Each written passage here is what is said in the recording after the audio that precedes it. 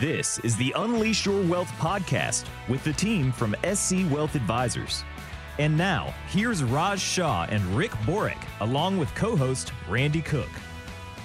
Well, you talk about inflation, and I've got a story in front of me from MarketWatch that says if you look at when we've had spikes in inflation over the last 80 years, if it goes up really fast, it tends to fall rather quickly. And historically, if you can get in and push money into equities as the inflation rate is falling, you'll do pretty well. The question is, when's that?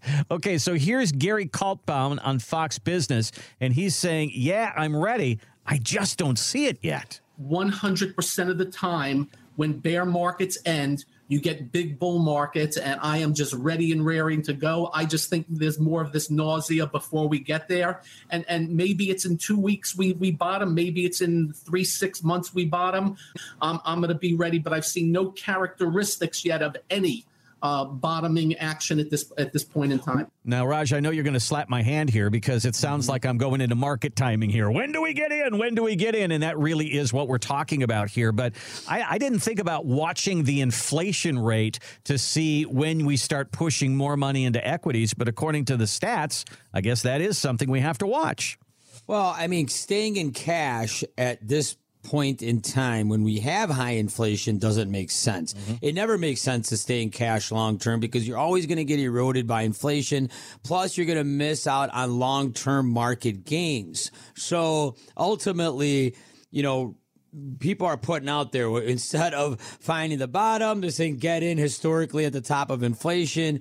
You know, Rick and I here at SC Wealth, we believe that you should stay invested, but you should stay invested strategically.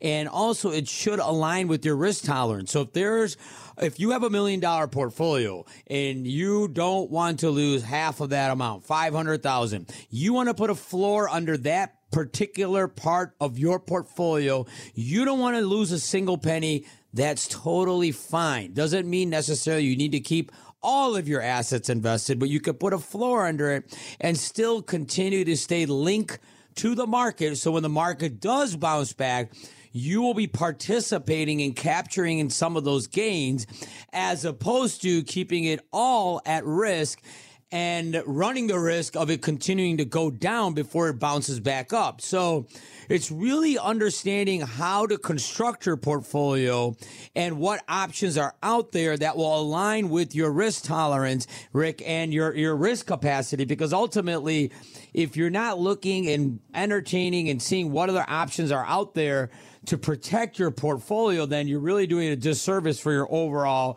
long-term picture. Well, you know, I think everybody's realized that this has been a tough year. If you're a 50-50 stock bond investor, or 60-40, it's the worst year in 100 years for the traditional 60% stock, 40% bond portfolio. So the question is that why did your safe money do so bad this year? And it's been the fact that the Federal Reserve, for the first time in 4 decades, like we keep hearing over and over again, are raising interest rates. Well, that's directly going to crush your bond positions. So you either needed to go short in duration, which means take those 5, 7, 10-year bonds and bring them back to 6-month to 1-year treasuries, where you might earn 3.5% or 4%, but you're getting no principal loss. Or you need to put it in a portfolio protection strategy where the principal's guaranteed and you participate in some market upside, but you stop the bleeding. You need to stop the losses because it's almost everybody that calls us up right now says we're down 20%. I'm really worried if we're going to end up down 40%.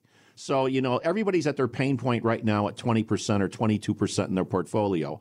And a lot of individual stocks like Google or Meta, for a good example, is down over 55 or almost 60%. In other words, they're taking very hard-hit positions on their old winners. So you need to say, stop the greed, start to a protection plan, especially if you're in your late 50s, 60s, or 70s. You don't have the time to make up losses. So now you need to switch gears. You need to change your portfolio and how it's constructed. You need to construct it so you can weather a bear market.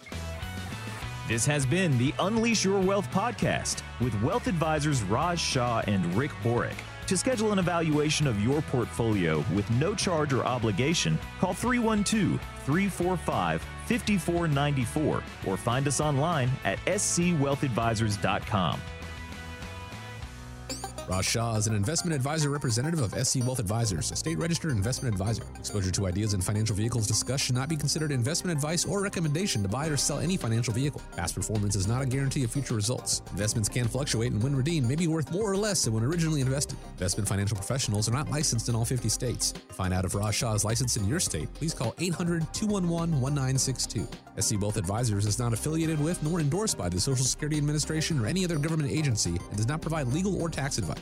Annuity guarantees rely solely on the financial strength and claims-paying ability of the issuing insurance company. By contacting us, you may be provided with information about insurance and annuity products offered through Raj Shah, NPN Insurance License Number 5336193.